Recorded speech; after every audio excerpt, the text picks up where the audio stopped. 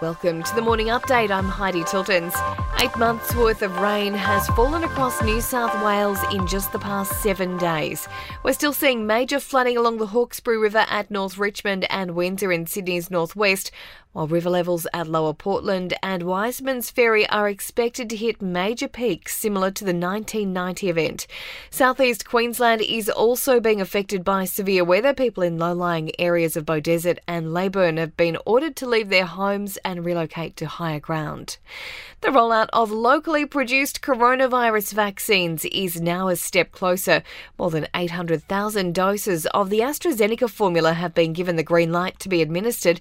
The TGA has approved the release of 4 batches of the shots which were manufactured in Melbourne.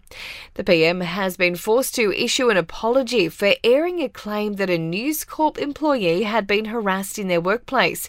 Scott Morrison says he had no right to raise the issue. The company has rejected the claim.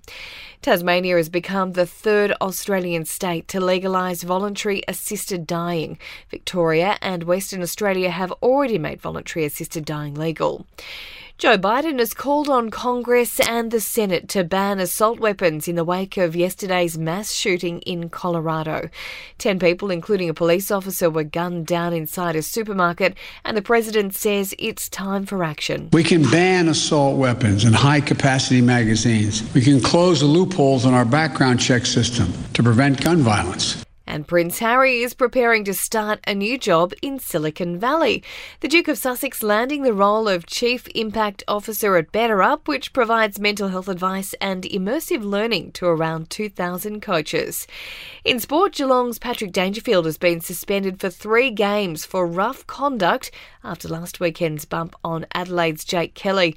Matt Burton is on standby to play halfback for Penrith in tomorrow night's grand final replay against Melbourne for the NRL.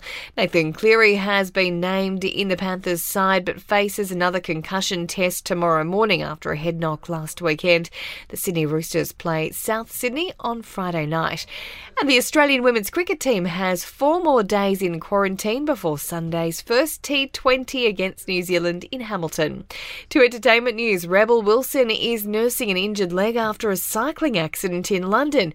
She's posted a pic of an ice pack on her leg alongside a few choice words about people who let their dogs run onto the road. Seth Rogen has apparently signed on to play Steven Spielberg's uncle in a film inspired by the director's childhood. He's set to star alongside Michelle Williams, who will play the role of Spielberg's mother. And Portia de Rossi is feeling much better after emergency appendix surgery. Ellen DeGeneres giving an update on her Aussie wife's recovery on her show, joking she's planning on auctioning the organ off.